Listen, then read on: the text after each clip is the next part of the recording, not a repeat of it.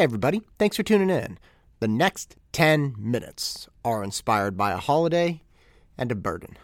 I hope you enjoy it. Welcome to the Engine.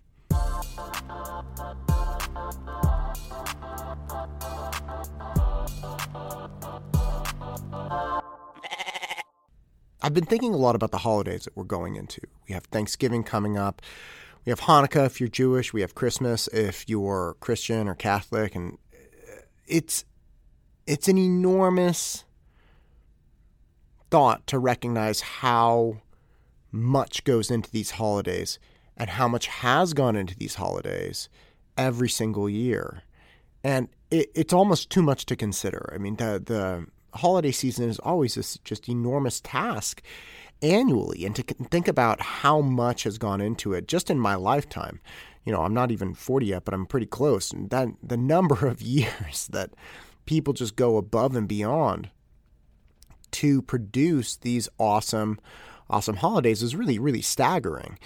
And I've been thinking a lot about Thanksgiving and how difficult it was and how much there was to celebrate. Now, look, I celebrate Thanksgiving because, first off, I live in America, good old US of A, and it's a national holiday, and I grew up celebrating it, and it's however you want to view the actual holiday, it is part of our history, and so we celebrate it, and I don't celebrate to a T saying like, okay, the Indians gave up their land or some junk like that. It's more of, hey, recognize what you have.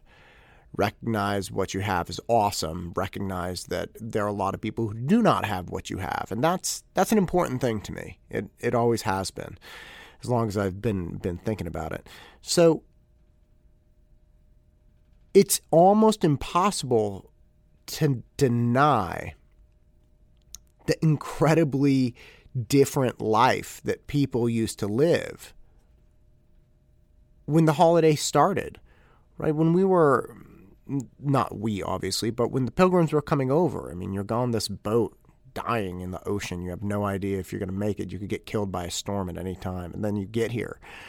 There's just barren land, and they tried this harbor, they tried that harbor. There are no cleared fields, and winter's coming. I mean, just all of these horrific endeavors, and then they finally find some place to land, and they actually do get help from some of the natives, and it's a terrible, terrible situation. But we're descendants of those people, theoretically, right? I'm actually Mexican, so I'm not directly a descendant, but I think every culture and every society has these types of stories of people striving and many of them dying, and all of these problems that came in their lives that took a lot of them, right? It's not like people didn't die coming over on the Mayflower. I mean, people died trying to make it in America.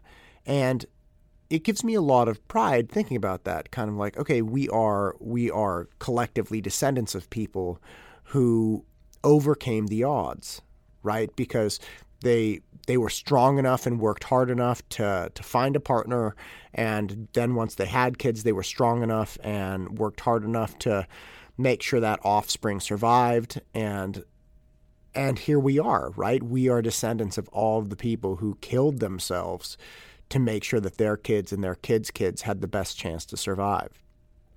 And it was no easy task. It was no simple thing. Again, thinking about Thanksgiving, just the horrendous nature of knowing winter's coming and you're on the East Coast and you have nothing. Man, I'd give thanks for sure that I had a big meal, and I'd give some thanks that I was still there. And I give thanks today. But in considering what other people have gone through, I started looking around and considering what our average our average day in our lives really like. I mean, how many people do we know? Obviously, there's a pandemic, but how many people do we know that are dying of starvation? Right? How many people do we know are dying of just the common cold or pneumonia or something like that? The life we live right now is so easy in comparison. Right? Think about it. We have the internet. We have Safeway. imagine somebody who in the Pilgrim times may not have made it. The person was either not intelligent enough, not hardworking enough, had deleterious tendencies. Those types of people, they don't really flounder in today's society, right? Like, you can take people that don't really like working that much and they can still find housing. You can take people who have no real aspirations in the world and just kind of want to work 9 to 5 bare minimum, and they survive. Pretty much anybody can have a kid. That's not a really hard thing to do. And you push all of this out and you're kind of like, well, what is distinguishing us, right, as a society? What's distinguishing the people that are super hardworking and will do whatever it takes compared to the people who won't? Like, the people who made it on the Mayflower, the people who made it, the Pilgrims that made it, those people were hard. And there were a lot of people who didn't make it. And the cowards didn't even try to make it. You had to be incredibly brave just to jump on that boat and come over and try to make it in the New World. So if you think about it, there were all these factors that discriminated against the weak and the unwilling that we don't have now. We don't have those factors. And as I was thinking about this, I realized, damn it, in 4 or 5 or 6 generations, my offspring, what will they look back and say that they're really proud of what I did? I look back and say I am the descendants, or I'm a descendant of winners. I'm a descendant of people who did whatever it took, and it was hard to do. What are my great-great-great-grandkids going to say? They're going to talk about, great-great-great-granddad Matt and how he was so hard and he did whatever it took and he distinguished himself. How am I going to distinguish myself? How are they going to understand or see the things that I've done?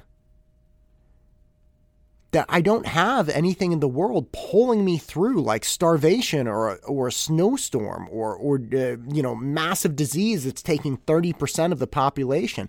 I don't have these things that I need to overcome.